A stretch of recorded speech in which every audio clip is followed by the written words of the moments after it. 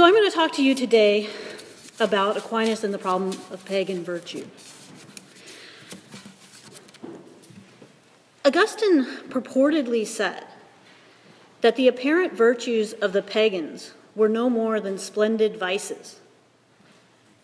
This claim has given rise to great controversy because it seems to assert that every act of a non-believer is necessarily sinful. And it's easy to see why one might think that this is indeed the case. After all, Christians believe that all morally perfect acts are motivated by supernatural love for God. They also believe that the very ability to have such a motive is impossible without God's saving grace, which is itself a gift from God. One might naturally conclude, then, that if non-Christians are incapable of morally perfect action, the only alternative is that all their acts are sinful.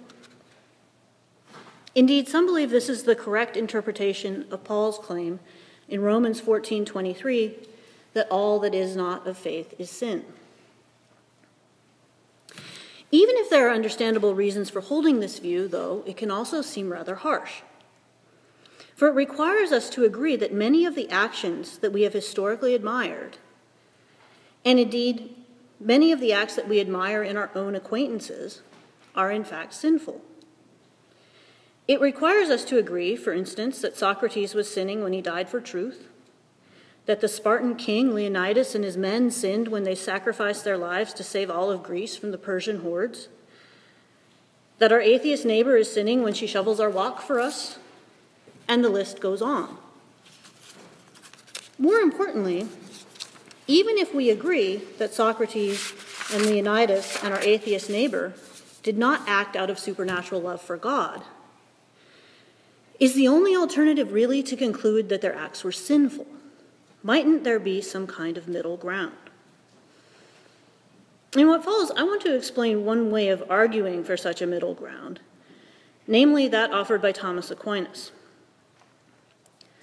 Thomas Aquinas, I will argue, believes that although true moral perfection is impossible apart from grace, it is still possible for non-Christians to avoid sin in some of their acts, and even to develop genuinely good habits.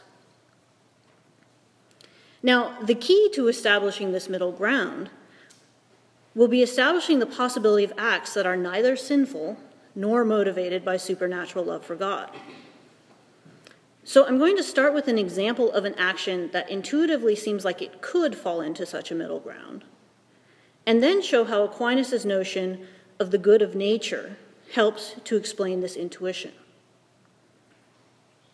After explaining Aquinas' notion of the good of nature, I'm going to make 4 points. First, I'm going to explain why Aquinas thinks that man can perform acts ordered to the good of nature without God's saving grace. Second, I will explain what it would mean to cultivate the ability to perform such acts habitually, i.e., to cultivate the so-called natural virtues. Third, I will explain how Aquinas believes original sin affects man's ability to cultivate these virtues. And then finally, with this groundwork in place, I will conclude by explaining why Aquinas believes that even one who successfully cultivates virtues ordered to his natural good still needs God's saving grace in order to become a citizen of heaven. Okay, so I'm going to start by offering an example of an action that intuitively, to me at least, seems like it could fall into a middle ground, i.e. an action that could have been motivated neither by sinful desires nor supernatural love for God. 480 years before the birth of Christ, 7,000 Spartans and their Greek allies defended a narrow mountain pass against 100,000 Persian invaders at a place called Thermopylae. The Spartans knew they could not hold the pass for very long, but they also knew that if they held the pass long enough, they could give their navy time to assemble and fight off the invaders, and thus possibly save the lives of their families and countrymen. The Greeks held the pass for a few days, and then, when it was clear they were about to be overwhelmed, the Spartan king Leonidas dismissed his forces, and he and a small group of his men, 300 according to legends and movie titles everywhere, stayed behind and continued to block the Persian advance while the rest of the Greek forces retreated to safety. Leonidas and his 300, as they knew they would be, were overwhelmed and killed by Persians. But by their sacrifice, they saved not only their comrades, but also all of Greece. For centuries, we have praised the sacrifice of Leonidas and his men. The ancient Greeks commemorated the spot with a plaque that still stands today. There are books and movies devoted to the events that occurred at Thermopylae. But the question for present purposes, of course, is how we should evaluate the actions of Leonidas and his men. Should we agree that even if they did a good thing, they were necessarily driven by sinful motives?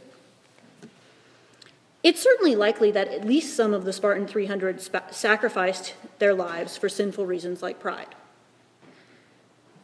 Should we say that all of them acted for sinful reasons? Some scholars, most notably Peter Abelard, have argued that since God can bestow his grace where he wills, he can also bestow it on pagans. So we could possibly argue that some of the Spartans didn't sacrifice their lives for sinful motives because they, unbeknownst even to themselves, had received God's saving grace and were thus capable, again, unbeknownst even to themselves, of acting out of supernatural love for God. But should we even have to go that far?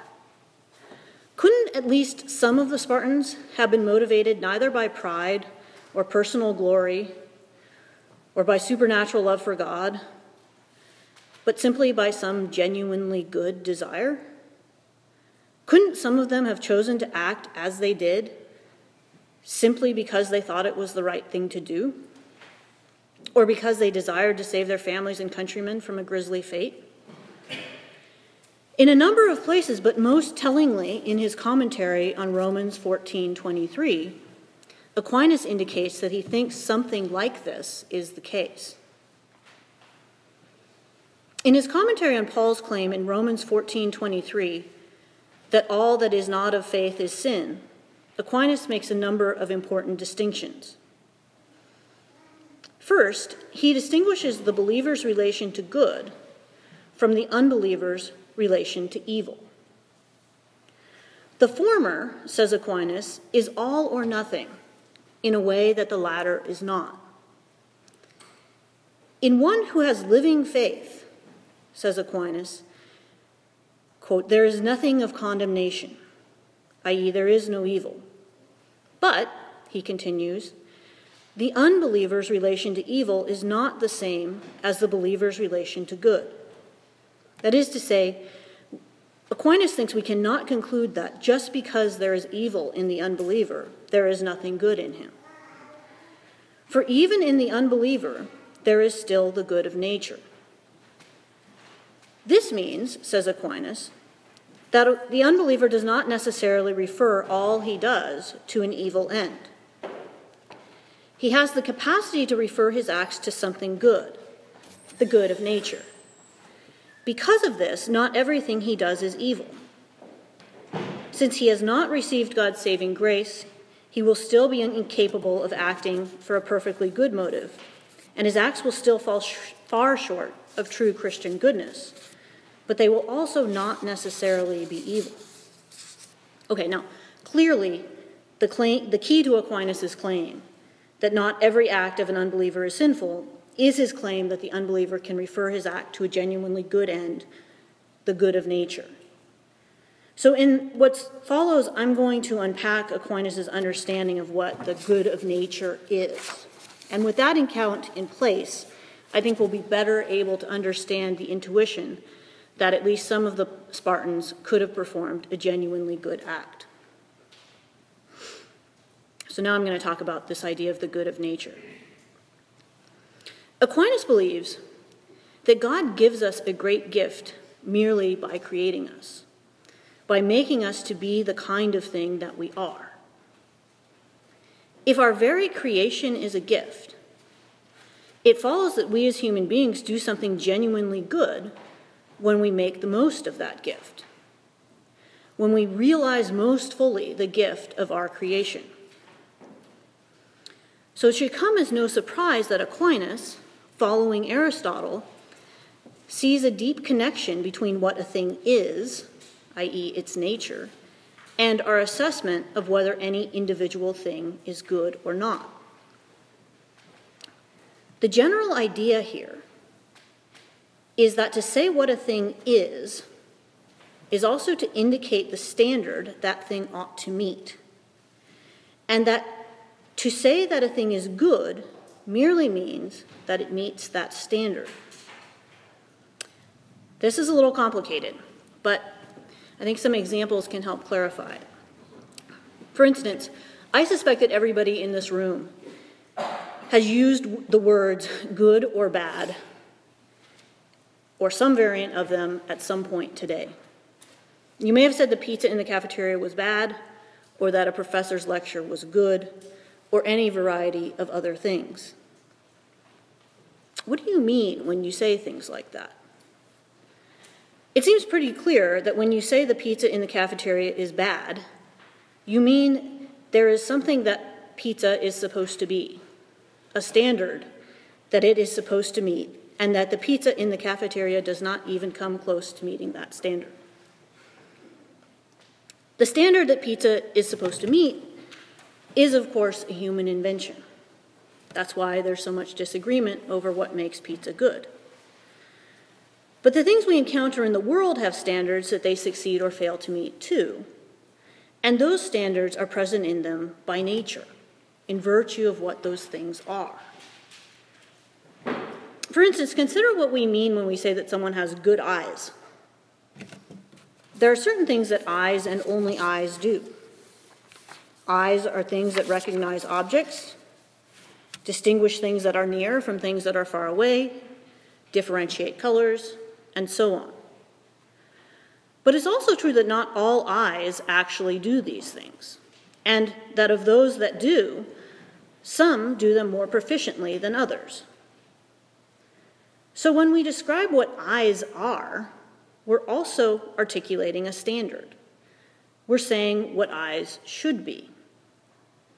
And when we say that someone has good eyes, we're simply saying that their eyes meet or exceed the standard of what eyes should be. And a bad eye, similarly, is one that falls short. Now, I think that such an account of goodness is deeply intuitive. I would go so far as to propose that if we examine the way we use good and bad, we will find in almost every case that we are assuming a standard and making a judgment about whether the thing we're calling good or bad meets that standard. If we accept the idea that nature and goodness are connected in this way, then it follows that before we can make a judgment about whether a human being is good or bad, or even a judgment of whether an individual human action is good or bad, we need an account of what human beings are, of what activity or activities are distinctive of human beings. And the answer to this seems fairly clear. Only human beings are capable of rational activity. Only we are capable of using our reason to deliberate about the best way to live our lives. Although we have desires and needs and impulses just like any other animal, we, unlike the other animals, are not simply bound to follow where our desires lead. Far to the contrary, human beings have the capacity to think about whether we ought to indulge our desires, and even about what we ought to desire. We can even use reason to train our desires. If we come to the rational realization that we ought to exercise, for instance, we can not only resist our sedentary inclinations, but even retrain them, so that we come to want to do what we know we ought to do. And this account of human nature leads in turn to an account of the human good. A good human being will be one who performs the activity unique to human beings in an excellent way, one whose actions exhibit the excellence of rational activity. Now, I think all of this helps explain why so many people have felt so much admiration for what Leonidas and his men did at Thermopylae. For if a human action is good when it exhibits what is most special and unique about human beings, then their sacrifice surely seems like it could fit the bill. To sacrifice one's life for a good that one correctly recognizes to be higher and greater than oneself, and to do so willingly, even gladly, this is something that only human beings can do, and only a special kind of human being at that. Many of us might well recognize the value of such a sacrifice, but I think none of us can be certain we would actually have the strength to make it, let alone to make it readily and willingly. Leonidas and his men, at least in this isolated instance, seem to have met and exceeded the standard set by their human nature, to have made good use of the gift God gave them in creating them. So far I have described Aquinas' assertion that the pagan can avoid sin when he acts in keeping with the good of nature as an assertion that the pagan avoids sin when he acts in a way that fulfills the gift God gives him in creating him, when he acts in a way that exhibits the specialness of his rational human nature. But even if we accept this, a number of things require explaining. First, even if we agree that a good human action is one that exhibits the excellence of reason, how do we come to know what right reason requires of us in a given situation? Can we even know what right reason requires of us without grace? Second, even if we occasionally manage to recognize what right reason requires, as Leonidas and his men seem to have, really fulfilling the gift of our creation would surely mean that we do so consistently, i.e., that we cultivate virtues. Finally, we have not yet said anything at all about how original sin affects our ability to make good use of the gift God gives us in our creation. So in what follows, I'm going to address each of these points in turn.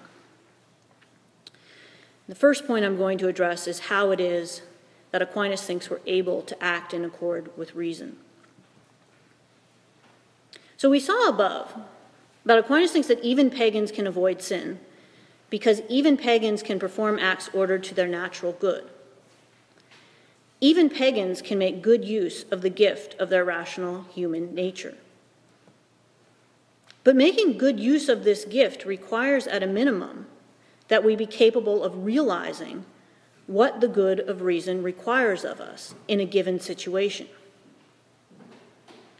Even beyond that, making genuinely good use of that gift would mean regularly and consistently recognizing what reason requires.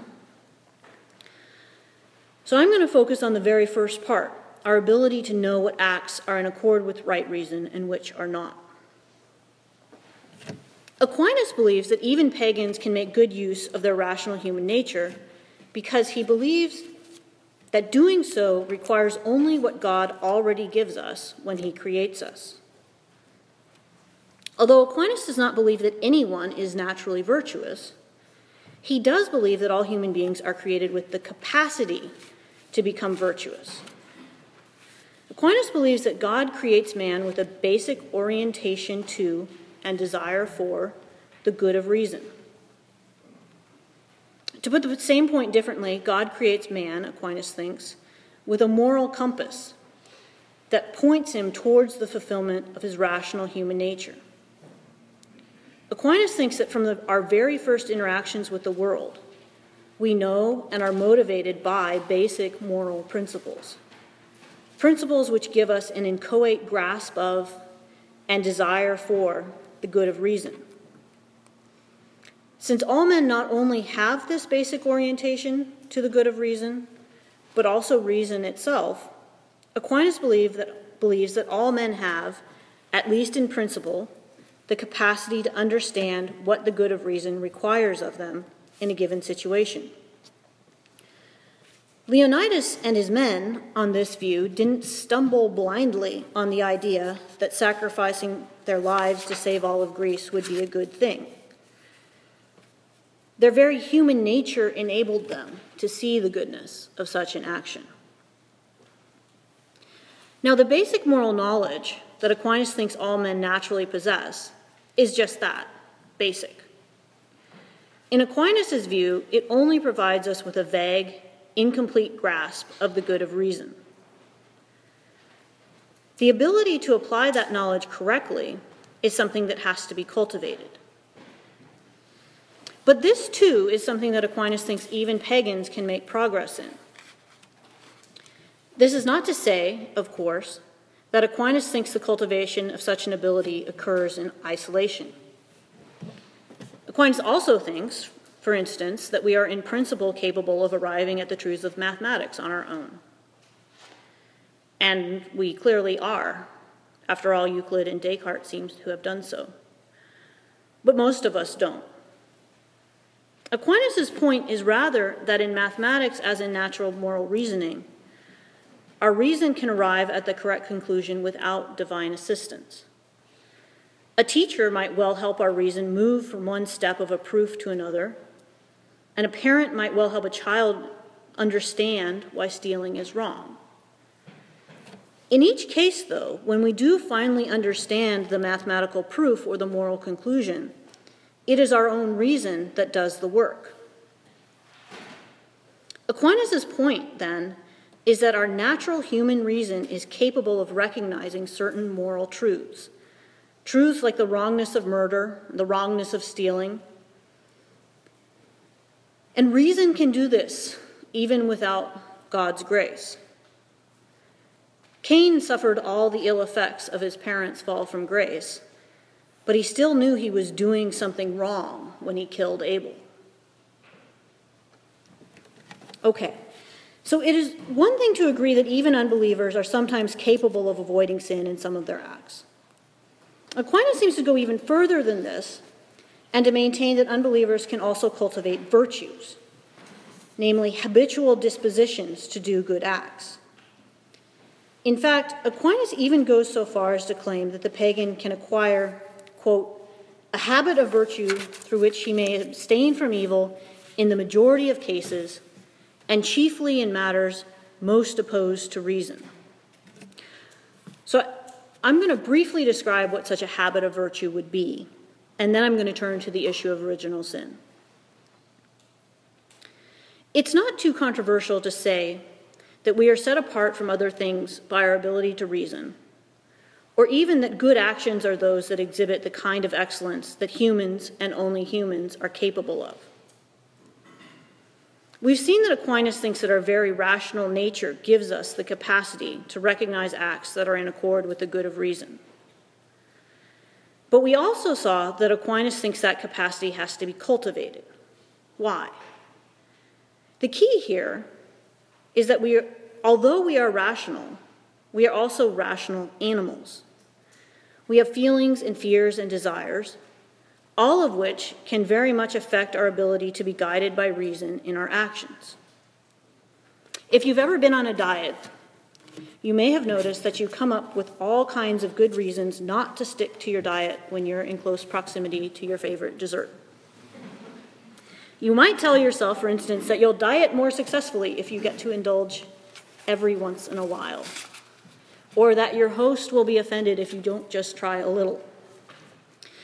And if you've had thoughts like those and given in to them, you've also probably noticed that those reasons never seem like very good reasons the next day. The point is, our desires can affect the way we rationally perceive the world, even or especially even when we don't know that they're doing so. Breaking a diet is an innocuous example, but there are plenty of other examples. We can convince ourselves that it's reasonable to stay in a bad relationship, or to cheat on our taxes, or to do any number of other things. Even when our desires don't completely overshadow our reason, they can still cause us to ignore or disregard what we know to be true. Although we sometimes convince ourselves that breaking our diets or gossiping about an acquaintance is the right thing to do, most of the time we know full well those things are wrong. We just do them anyway. What we want takes precedence over what we know we ought to do. These examples indicate that our desires can either skew our perception of the good of reason altogether, or at least cause us to ignore what we know to be the case. But reason and desire don't have to be at odds in that way. Aquinas, like Aristotle, held that reason has what he called political rule over the passions. Our passions are not rational, but they can nonetheless participate in reason. Reason cannot completely control the passions, but it can entreat and convince and guide them. In a disordered soul, passions either control or overshadow reason, and the rational part of us is at the mercy of the non-rational part. In a well-ordered soul, on the other hand, the passions are guided and influenced by the highest part, reason. Rather than distorting one's perception of the good of reason, everything in the well-ordered soul works to the accurate perception of the good of reason.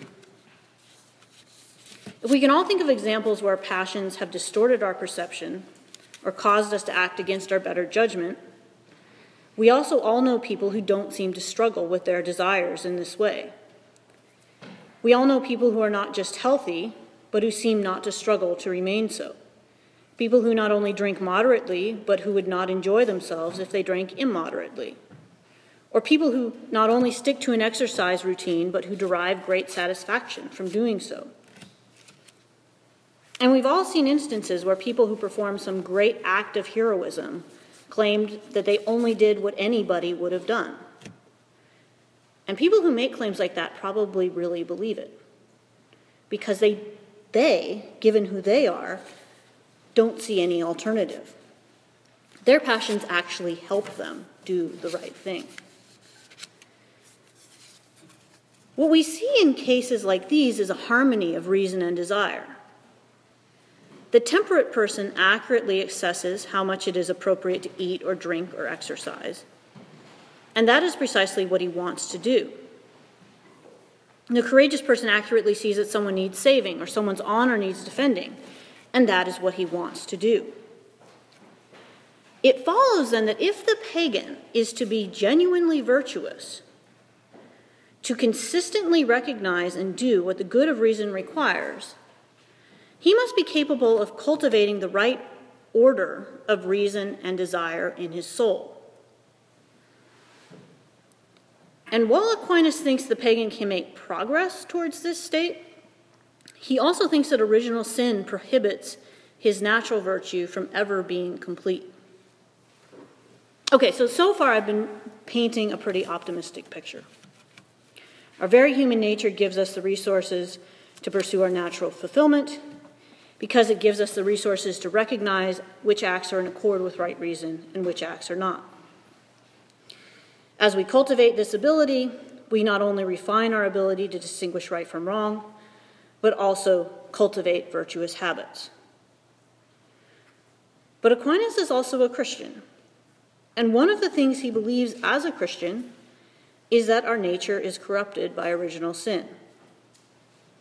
This will clearly impact man's ability to pursue his natural fulfillment. Just how it impacts it will depend on what original sin corrupts. Suppose, for instance, that original sin so corrupted our nature that it removed our basic orientation to the good of reason. That to be in a state of original sin meant no longer having the guiding moral principles that Aquinas believes all men naturally possess. Or suppose original sin also destroyed our ability to reason. Suppose it destroyed both. In such a case, it would be easy to see how original sin would render it impossible to pursue man's natural fulfillment. But although Aquinas thinks original sin impairs our ability to seek the good of reason, he doesn't think it destroys it altogether. There's a lot to Aquinas' view of original sin that I can't go into here. The important point, though, is this. In Aquinas' view, original sin does not change the fundamental structure of our nature. We don't lose the natural moral knowledge that orients us to the good of reason, and we don't lose reason. What does happen, though, is that we become much more prone to disordered acts. When I described our natural ability to pursue the good of reason above, I noted that our repeated good acts cause our desires to be in harmony with our reason. But original sin makes the pursuit of that harmony far more difficult. Because of original sin, says Aquinas, the powers of our soul are turned in a disordered way toward changeable goods. Thanks to original sin, we are disposed to prefer our own good to the good of reason. Thanks to original sin, we are predisposed to desire things we shouldn't desire, like wealth or power. Because original sin disposes us to desire these things inordinately, it is that much harder to do the things we ought. The very fact that our soul is disordered in this way will also make it much more difficult for us to reason correctly about how to act. Disordered desires, as I mentioned above, can and do distort how we think about what is good and bad. The disorder that original sin creates in the powers of our soul diminishes our natural human inclination to virtue. The reason for this is quite simple. Original sin makes us more inclined to sin, more inclined to pursue our desires rather than reason, and less able to reason correctly about the good. And if we have an increased inclination to act in ways contrary to our fulfillment, it follows that we have a decreased inclination to pursue our fulfillment. But what original sin does not do is render it altogether impossible for us to know what the good of reason requires. Neither, even if it makes acting in accord with the good of reason difficult, does it render it impossible. Okay. Now I'm going to talk specifically about the difference between Christianity and the so-called good of nature that I've been talking about so far. So far, I've argued that Aquinas sees a link between human goodness and human nature, and I've given an account of what that goodness would consist in. I've also indicated that Aquinas thinks that original sin impairs one's ability to achieve the goodness that corresponds to the fulfillment of one's human nature. But, and this is important, although Aquinas believes that we pursue a genuine good when we pursue the fulfillment of our rational human nature, and although he believes that even those who suffer the debilitating effects of original sin can make progress toward the fulfillment of their rational human nature, he still understands Christian perfection to be something else. If unbelievers can cultivate genuine moral goodness, why is heaven still off limits to them?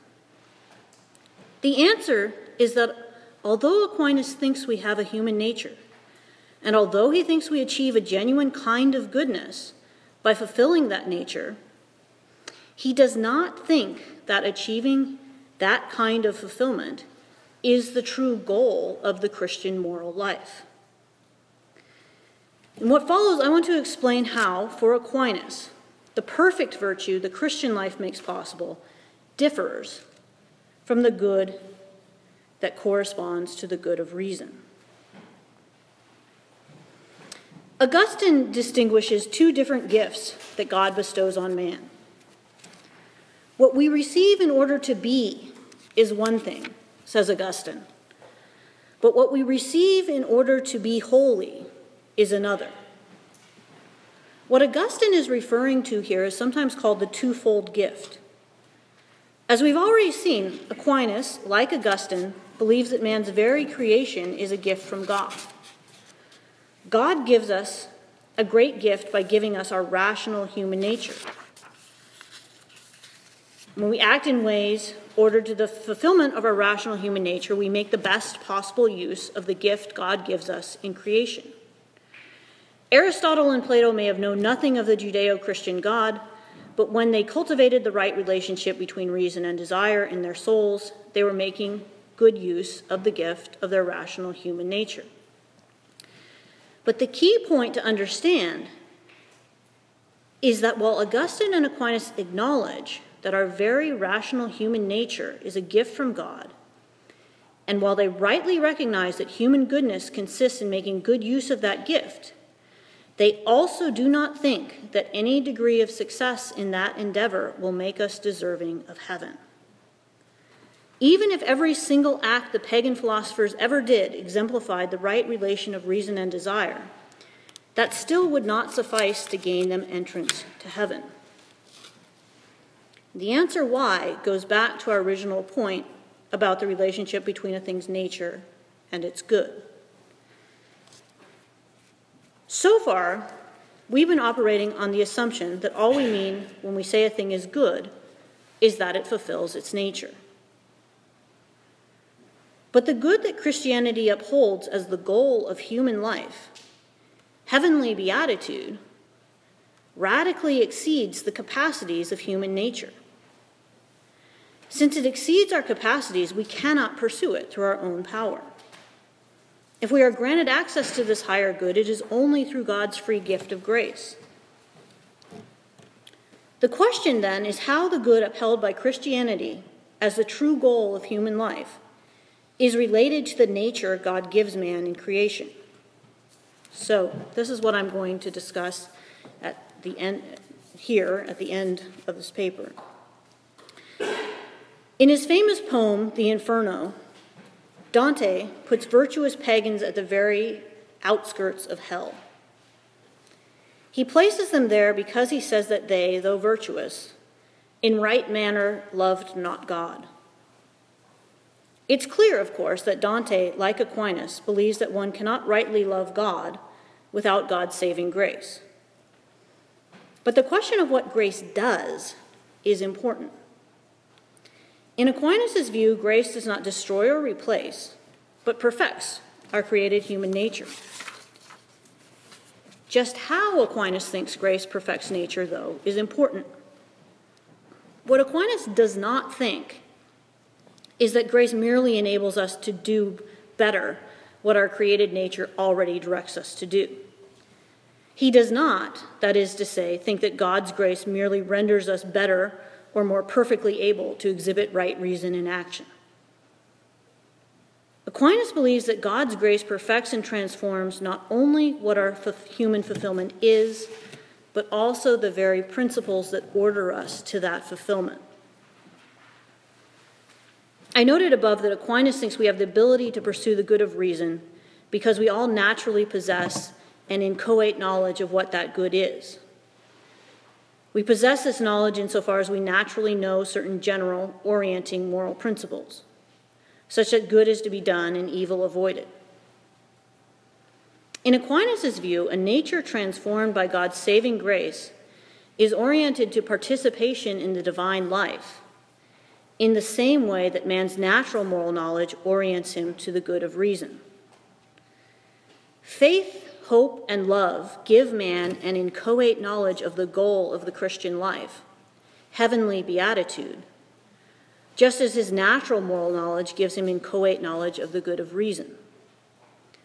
To rightly love God, then, is to be united to him through the divinely given virtues of faith, hope, and love.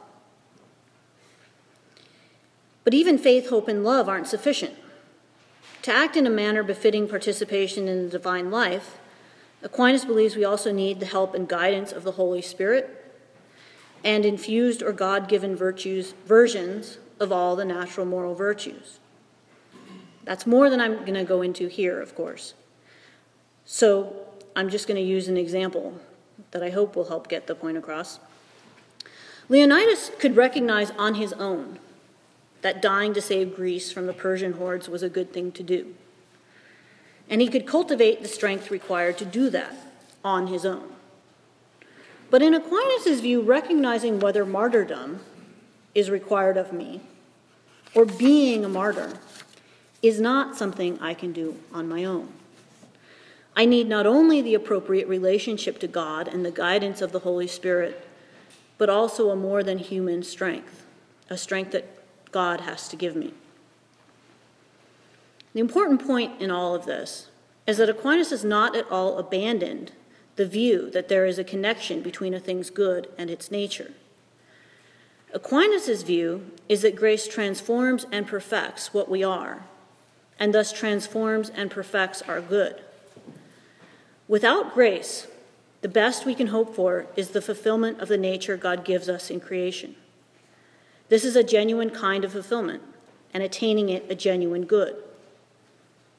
But God's grace, without destroying our irrational human nature, perfects and elevates it. A nature perfected by grace is fulfilled by participation in the divine life. The last, but also in some ways the most important thing that I want to mention here, is another assertion that Dante makes about the virtuous pagans at the outermost edges of hell. Dante says that virtuous pagans like Plato and Aristotle live on in desire without hope. The cultivation of natural virtue in Aquinas' eyes is a genuine good, and it produces a genuine kind of happiness. But the happiness of the person who cultivates the natural virtues will never be complete.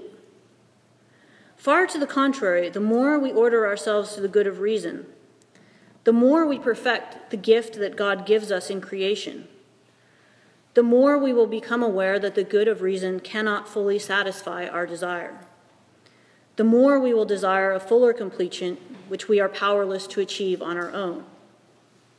Indeed, Aquinas says that the cultivation of natural virtue is itself a preparation for grace. The more we cultivate the natural virtues, the more our souls are prepared to receive the gift of grace. So, at the end of the day, Aquinas thinks that pagans can cultivate a genuine kind of virtue. He just doesn't think that pagans can cultivate the kind of virtue that the blessed in heaven possess. To some, this might seem unfair. Why should genuinely good people be excluded from heaven? Isn't a God who keeps good people out of heaven unjust? The answer is that in Aquinas' view, and indeed in the Christian view, heaven is not something anyone deserves. It, like the very gift of our creation, is a gift that God gives us out of his superabundant goodness. What Aquinas offers us in his middle ground is itself a fuller explanation of this. The good of natural virtue is a genuine good. But no amount of natural fulfillment can ever make us worthy of the highest happiness or highest virtue.